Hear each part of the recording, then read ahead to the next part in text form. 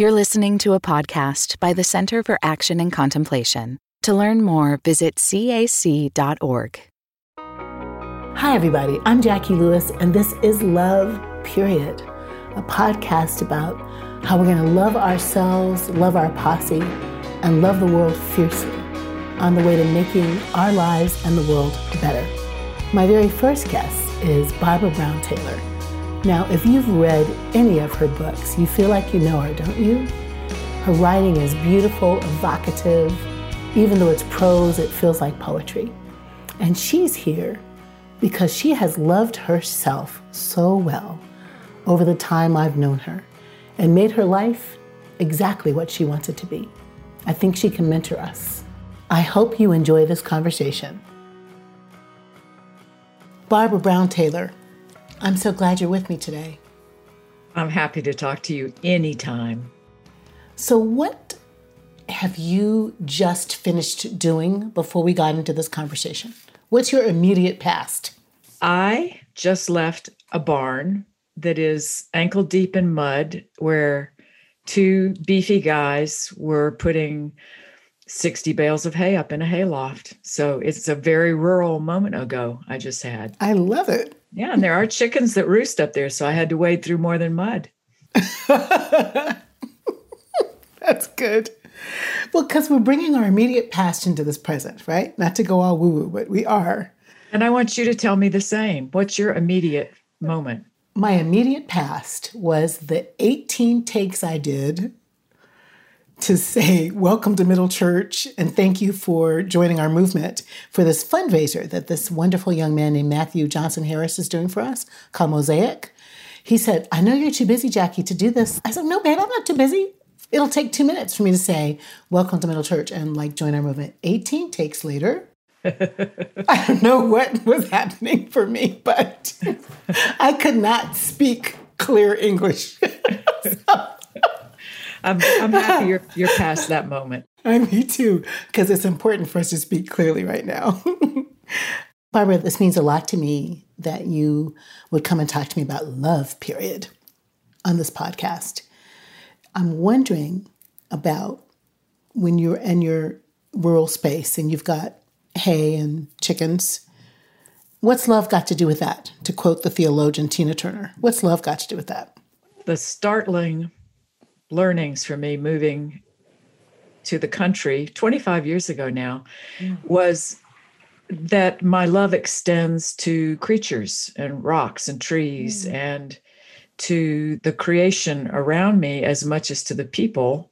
My neighbors are pretty far away where I live. You know, we're lucky if we can see each other's night lights, but often people will say to me, don't you get lonely? And I want to invite them here to walk around and say, it's hard to get lonely with all these creatures and all this other stuff going on in the world. But I'm not discounting the human beings at all. I've spent a whole life focusing on loving human beings. But it did occur to me that all these other sentient beings could use some love too. Oh, Barbara. So I've been spreading it around because they're loving me all the time. You feel it coming back to you?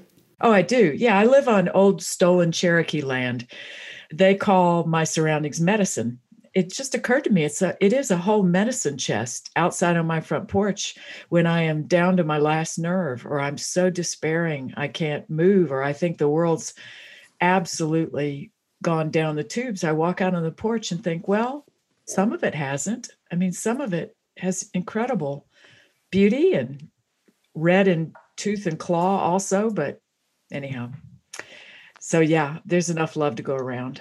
You know, it's so hard to say what I said because I've been called a lot of names in my life. They're mostly theological names, like, you know, you pantheist, you pagan, you woo-woo, new ager. And it's remarkable to me that if you shift the context to include more than the human, all of a sudden you become a pagan. What's that about? That's kind of stank, is the theological term I would use about that.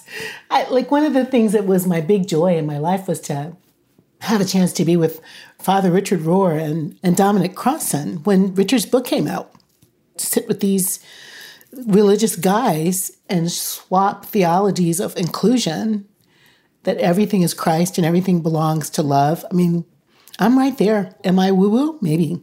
Well, I'll go be woo-woo with you. You didn't tell me about that meeting, but I stumbled on it online, that incredible event, because you and Richard Rohr led meditations. Yes, we did. Is that an online event? It was not. It was live. It was like 2 years ago live before the COVID, and in this gigantic auditorium. And I mean, Richard can make a 4,000 room place feel intimate.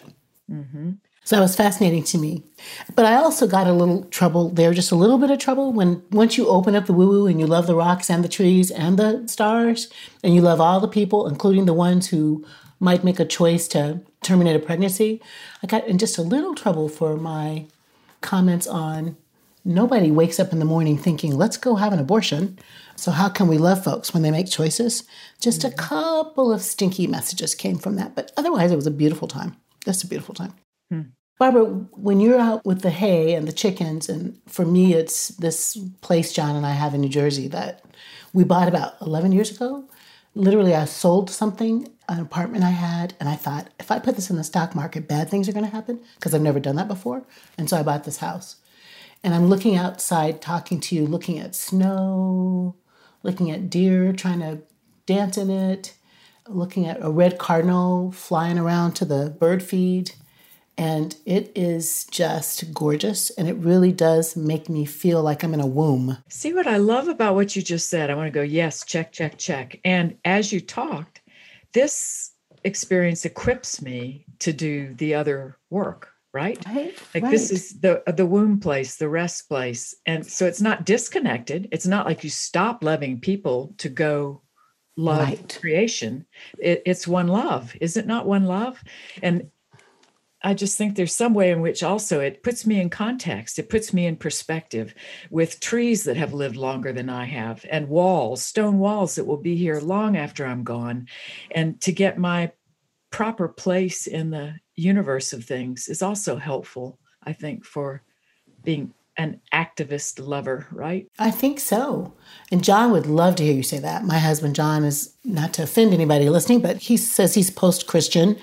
And he just marvels at the possibility that we think we're the only alive things in the world, humans, that we're the only sentient, mattering beings in the world. How arrogant of us. Of course, there's other universes with other kinds of sentient beings worshiping other kinds of gods, he says. So we should get it together and not be so uptight about it. I do think that there's something expansive about imagining life on another star, and imagining that the tree feels you like you feel it when you lean against it. Or like, is it Alice Walker that would say, I think she says it in the mouth of Shug Avery, I knew that if I cut a tree that I would bleed, that kind of feeling. Does that resonate?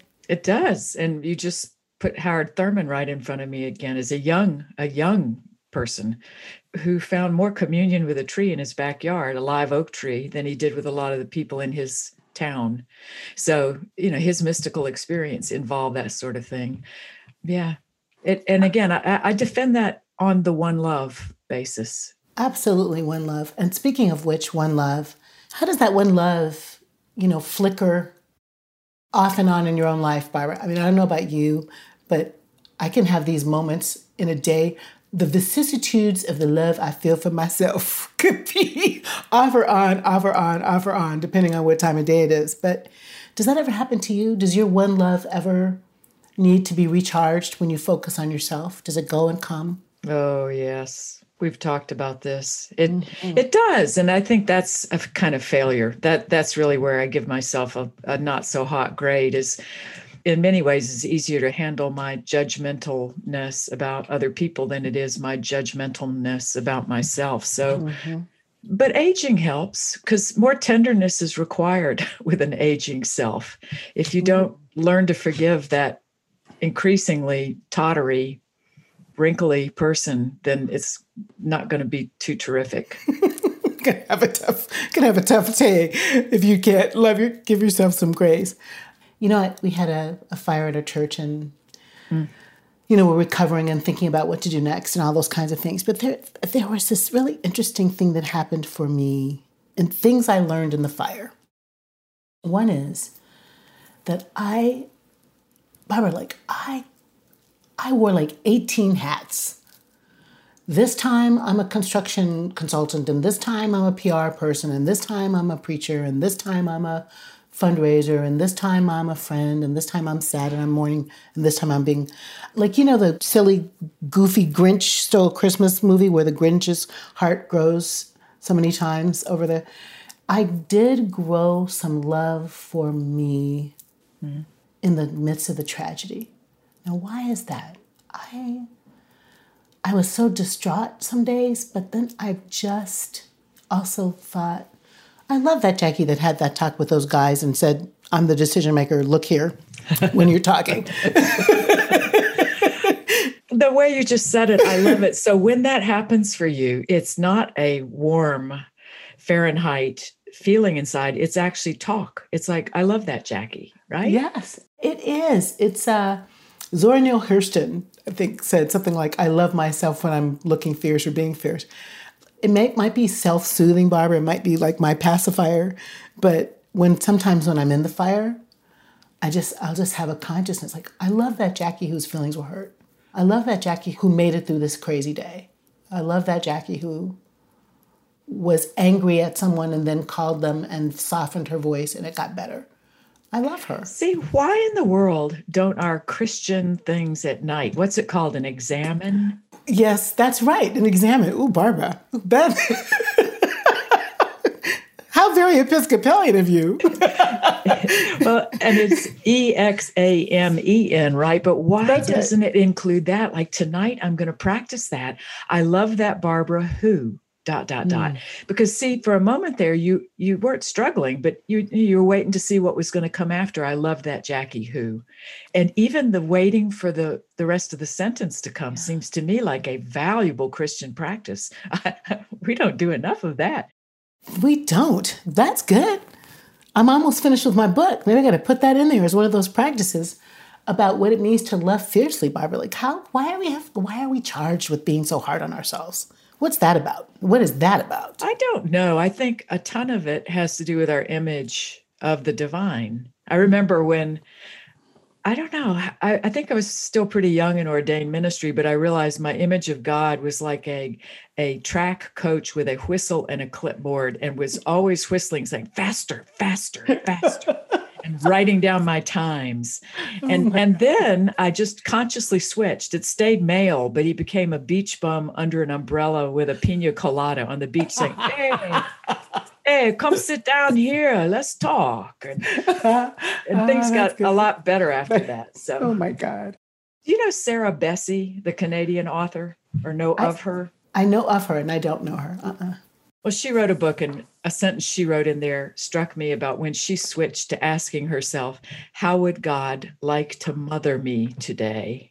Oh. And that really switched things, from our Father who art in heaven to how would God like to mother me today? Because that increased tenderness toward the me who wants also then to deliver those goods to other people. How would God have me mother other people? That has always been easier. But at any rate, this is important stuff because if it doesn't begin at home, it's going nowhere. It is important stuff. If we can't be our first love object in a real way, not like, oh, you're so narcissistic, but I can appreciate the me that is a gift from God to me. I can love myself. That's the way God loves myself. In a way, it's almost sacrilegious to not love yourself if you say God made it. How can we really make a practice of loving the God inside of ourselves, if you will, into Saki Shange, and also love ourselves fiercely? I think that's the way to put it for those of us who are superstitious and think that we'll, if not narcissism, that we're allowed to love other people, but we should sort of be hard on ourselves, keep driving ourselves forward and blah. It becomes something that is actually death dealing as opposed to life giving, I think, that cycle. You were saying, though, Barbara, that it is easier to ask that beautiful question, how will I mother my people? How will I mother my posse? How will I love the other? Is an easier question. How does it go with your posse? Who are the people that sustain you, Barbara? Does that ebb and flow? I'm going to be more honest than I usually am, and to tell you that my posse is very, very small, that I have been a hard worker all my life. And somebody pointed out to me, you can have work that matters, take care of yourself, love your immediate family, and have friends. Choose three. And I chose all but friends. I just never had many friends. I had associates and fellow workers, but so I have very, very few. And they are people who've known me a long time and who are not distracted by anything going on in the last 12 minutes of our lives, because we've known each other 30 years. And my best friend will say to me sometimes when I'm complaining, she'll say, Barbara, I've been hearing this for decades.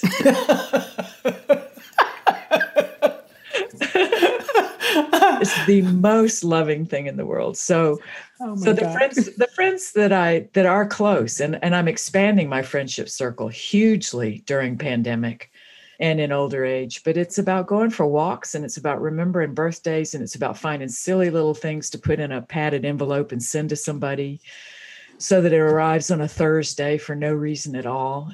And it's not so much about telephone calls. It's about letters and cards and weekly check-ins. How about you, though? Because my sense of you is that friendship is one of your gifts of the Holy Spirit, that you do that well.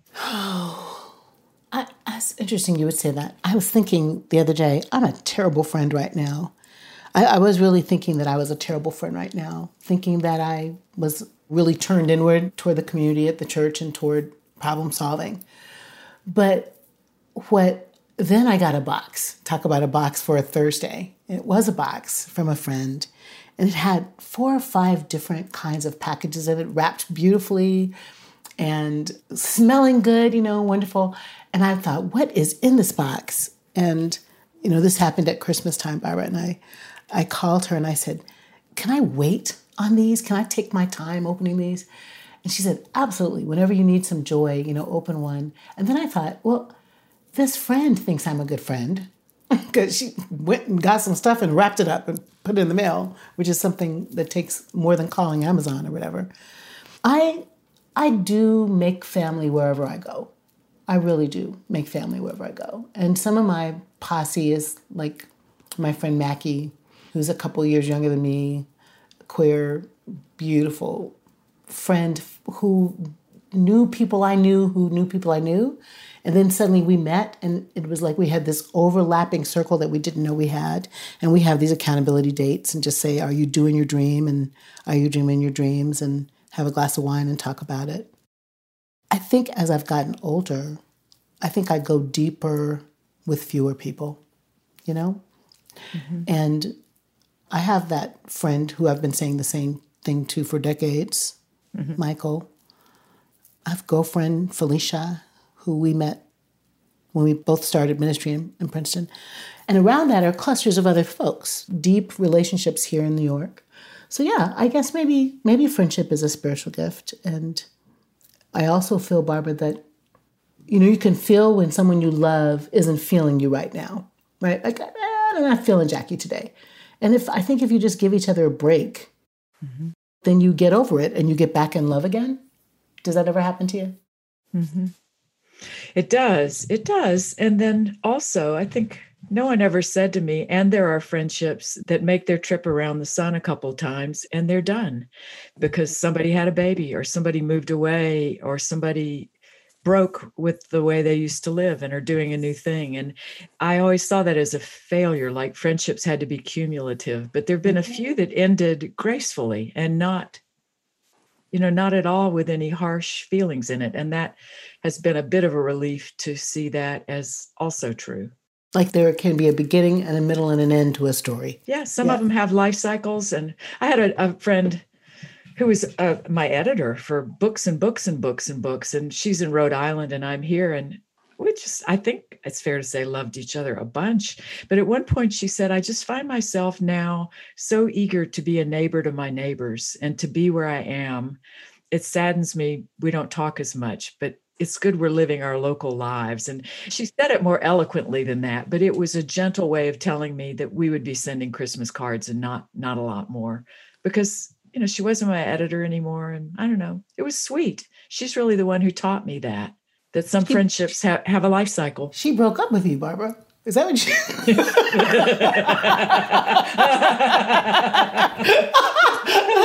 she wrote you a Dear Barbara note, did she? Jackie, you said she wasn't feeling the Barbara? I think she wasn't feeling it. Oh, my goodness. Oh, well, maybe she made some space for us to be able to have this conversation. That's good. So good. Her loss. That's so gracious. Yeah, for you to say it that way. Yeah, I think so. I think people drift away. And that's okay, right? Doesn't have to be tragic. Doesn't have to be tragic. Don't have to see a therapist about it unless you need to, in which case, do it. I have been thinking about these, this love, this fierce love as these three circles, so kind of you with yourself, you with your immediate people, and then you with the world. And I wonder what you think about that. Is there some relationship between my ability to love me and my ability to be a lover in the world?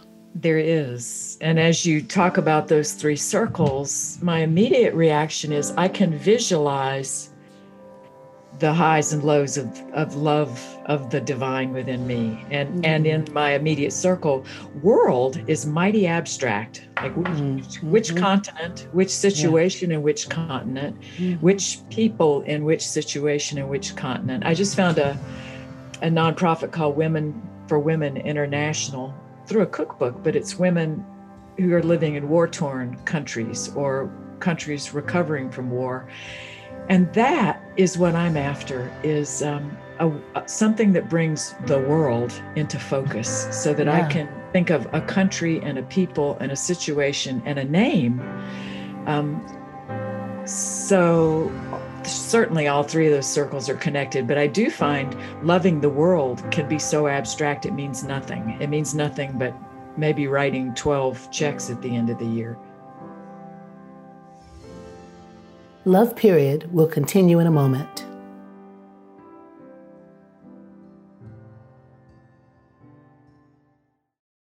Is there life after doom? Explore the complexity of hope and grief at our upcoming event, Courage and Resilience, an online gathering with Brian McLaren. Unpack themes from Brian McLaren's new book, Life After Doom. Discover how to find courage, even when everything may feel hopeless. Join us live on May 17th at 10 a.m. Pacific Time. All those who register will have access to the recorded replay for 1 year. Register at cac.org/courage. When you talk about loving the world, what's the image that goes with that? That is such a good question. Is that other organization? Is that Zainab Salbi's organization by any chance? This sounds right, because the cookbook dealt largely Middle Eastern countries, but also in. I think that's her group. I just love that question, Barbara. What do I see? Yeah, I have. So weird. I have in mind this Alice Walker book I read. It's The Light of My Father's Smile, maybe is the title. And it was a kind of a novel to make a point type book. And there was this tribe of people that were the El Mundo, the world. It's in my mind that I think this is what you're saying. I actually don't think love all the people in that village in Afghanistan. Mm-hmm. I do kind of see love the people that you met in Ghana, or love the people in the province in China where that old lady pulled your hair and flashed a kind of toothless smile and invited you to touch hers. Mm-hmm. And love that weird guy in the church in Paris who was a little weird, but nice.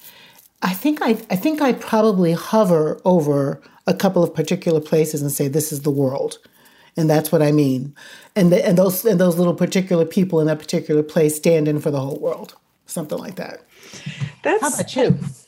Well, before I leave that, though, it also occurs to me where you live, where you're not stacking hay in a loft, you could love the world by loving your immediate community. Do you know what I mean? Yeah. In New York City, at Middle Collegiate, East Village, my imagination is that to love the world also means intentionally going beyond loving my tribe, my tribe alone, to put myself in any situation, whether it's in the East Village or Ghana or China, where I am called beyond my tribe to love people whose language I may not even speak unless it's body language. And what better language is there than body? Yeah. And touch my hair, and may I touch your hair? May I touch your hair? It's just true, Barbara. And I think that's, in my crazy multi-ethnic all the things church, right? There's somebody there who speaks Mandarin, whose folks are in the province. There's someone there from Lithuania or from Afghanistan or from Paris.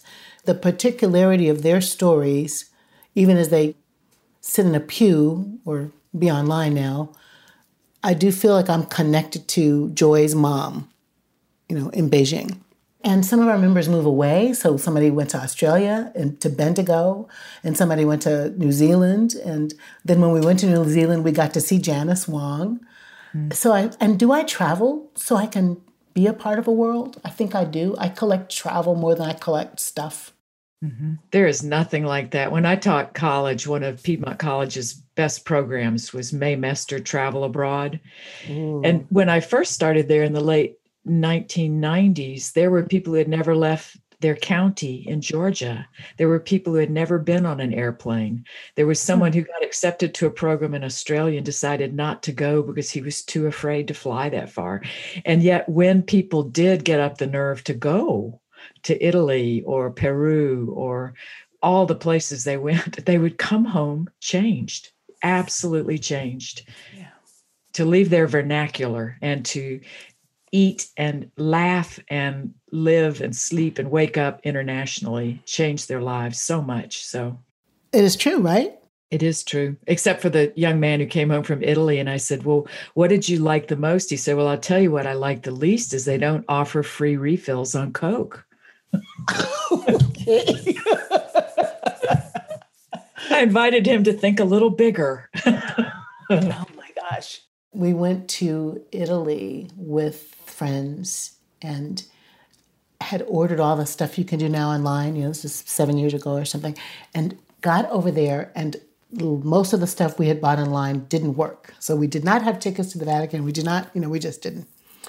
And the people that were standing in line, all these people that were standing in line to get into the Vatican could tell we smelled American, we looked American, we were American. Mm. And there was this kind, wave of, we should let these folks go in here. Mm. And we got in. Though nobody pulled my hair there, I did feel that there was a hospitality and neighborliness almost everywhere we've been. One island where somebody called us names, but almost everywhere we've been, just people are so nice. You just reminded me, Rabbi Sachs of blessed memory now, was the first person who taught me that Torah has 39 commands that in some way or another call us to love the stranger, and only one that calls us to love the neighbor. And your story just reminded me of how revolutionary it is when you are the stranger, that someone is loving or being kind to or allowing into the Vatican ahead of them. So I love flipping it. I get so, obedient as a Christian sometimes. I forget I am often the recipient of the mercy and the grace and the person who's willing to love me, the stranger. So did you get in? We did. We did get in. And we just got in. And then the guys who were about to close it up were like, and my friend Laura said, please, we come on this way. And they let us in.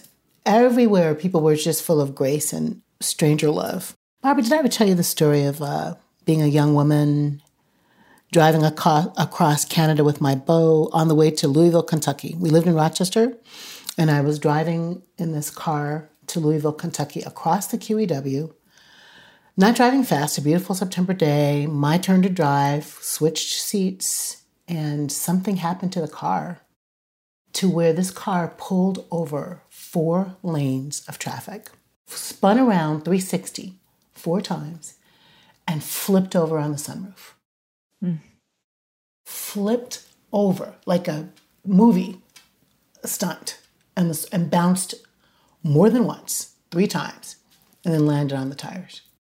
You're in this car? I'm in this car. Nope. Oh, my word. I'm in this car with my beau holding me in my seat, my seatbelt hadn't finished buckling my seatbelt, and my head went inside and outside of the sunroof, and we walked away from that accident. Michael had an abraded hand, and I had a headache. And the car was not totaled. They managed to not total it because it was a brand new car. But the miracle also was that I was in Canada as a young woman with no credit card and like $100 or something. And my husband, I said my beau, we had just gotten married. He went to the emergency room and stayed overnight. And I had nothing. I had no room in the inn. There was nothing for me. They wouldn't let me stay in the hospital. I had no money.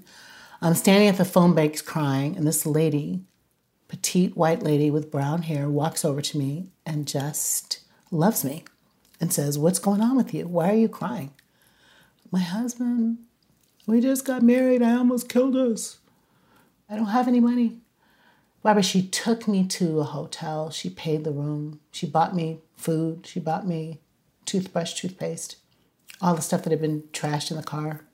Came the next morning, took me to the hospital, took me to the rental car agency. Can you imagine this?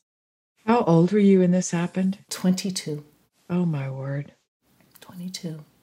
There's something about her real good Samaritan, good Canadianness that really makes me think about how, that's love the world. I was a black, Afro-wearing American, and she just loved me all across those borders. What a story. What a story. See, and you call to mind all the times. It's different. She came up to you, but you call out my cynicism, about how many times I've been approached by people and I could have just helped. What would it have hurt me to help? I want to be her, and then I want to be you. Well, I want to be you, but that's a whole nother conversation. Well, of course we're cynical. The world teaches us to be cynical, but also she is inside me now. Passing it forward, when do I then, that we went to the border and there's this lady who was trying to get into the detention center or whatever, get through the wall, I guess is what I want to say. And she had a little boy with her, and they just kind of tried to lock him up. And a bunch of us were like, not on our watch. So, I think if the Canadian lady hadn't helped me, I would say no to more people. Her saying yes to me makes me sometimes say yes. You were 22, and she's inside you. She is. And I think narratively, so it's a wonderful thing when I can walk through the world and realize there's a story being made today, right now, and I'm in it. And so is that person, and so is that person. And if I have an opportunity to make it a better story instead of a worse story, what a wonderful way to use the day. And it's very corny, but I do think sometimes just to get up in the morning and say, I'm going to try to make somebody's day today, just tiny. It could be tiny. There's this wonderful, there's one homeless person I can identify in my town of 1,500 people, and a number of people care for her in different ways. But one day she was out on a median at a kind of intersection we have, and she had just made some paintings to sell. She never asks for money. She always offers to vacuum your car out at the car wash, but that day she was selling her paintings. And what a story to be part of. I just said, I want one, and started to take the top one. She said, no, you have to look at them all. I want you to get the one you want. Oh. It was just she wouldn't let me just give her charity, just give her $1 for a painting. She wanted me to choose one of them. At any rate, it was just a little thing, but it was a story I'll never forget, of just a moment of meeting that started out just being between somebody with $1 and somebody who needed $1. And it ended up being a laugh fest between strangers. Yeah, two strangers at an intersection. But anyhow. That's what it is, right? Every day. Every day this is love. We could call it something else, but I think the love is, what could I do today to make somebody's day? So if I'm an accountant, I'm a love accountant. Does it count if it's, I mean, clearly what happened with the Canadian woman is giant. Can love be a flash, and it's gone? And then it can also be a 40-year commitment. And then it can also be, can it take a whole lot of skins? Can it be a whole lot of containers? Absolutely. Okay. It would help me sometimes. I think there's a bullet list, a requirement list. It's not love unless ... See? Yeah. Ooh, yeah. That feels really true to me. And therefore, why bother? Even, like if I'm not gonna get the A+ on love, why bother at all? I think we've done that to love. I think we've both trivialized it, and I think we've complicated it, and I think we've codependented it, and I think we've romanticized it and eroticized it. But the impulse, Diogenes, no, it's not Diogenes Allen, it's Jim Loder. I was Googling that wrong for so long. My teacher, Jim Loder, said love is the unpossessive regard, the non-possessive regard for the unique particularity of another. The non-possessive regard for the unique particularity of another. So I'm standing in a grocery line and I see a woman in a hijab and I think, gosh, she's wrestling with that toddler. I wonder if I could distract the kid. Isn't that love if I distract her kid? Mm-hmm. I want it to be. I want it to be big and small and quick and slow. Mm-hmm. I want it to be all of that. I want to give up love accountancy and let it flash the way it flashes. And I do want to hold myself to some long, committed, expensive loves. I do, because I live on the daily flashes, but I also want some expensive love that really asks a lot of me, that's hard. And I get those too, so. That's beautiful the way you said that, Barbara. Some expensive love that's hard. That is like the kind of love that etches something in our soul, right? Something that transforms our soul because we stick it through the... I got divorced and my mom said, I think you got my divorce. I was like, I think you're right. But that kind of stick through it thing that she and Dad did, even when we would sometimes think, oh my goodness. And I'm not saying, listeners, everybody should stay married to the people that are not being well to them. I'm saying relationships that last through the ups and downs do etch something on our souls, I think. Mm-hmm. Barbara, what do you know for sure about love? I know for sure about love that if it's happening, I will forget myself in it for a while. I'll be in that flow moment, that bliss place. And honest to goodness, I mean, in a hospice room with my daddy, who's not got, that can be a weird bliss state of self-forgetfulness. So I know that. I know that when I'm loved well by somebody who knows all of me, it's the most redemptive thing in the world. If God is 25% as gracious as some of the gracious people in my life, I am home free. So there's two. I'd go for three because I'm a Trinitarian, but I'd rather hear two of yours. How do you know for sure? What do you know for sure? Love can heal a thing. I think you and I have talked before about our dads. My dad loves ferociously and is ferocious sometimes. And I really believe that when my mom got diagnosed with lung cancer, the love he had for her that was sometimes not focused, sometimes diffuse, sometimes perhaps more platonic than romantic.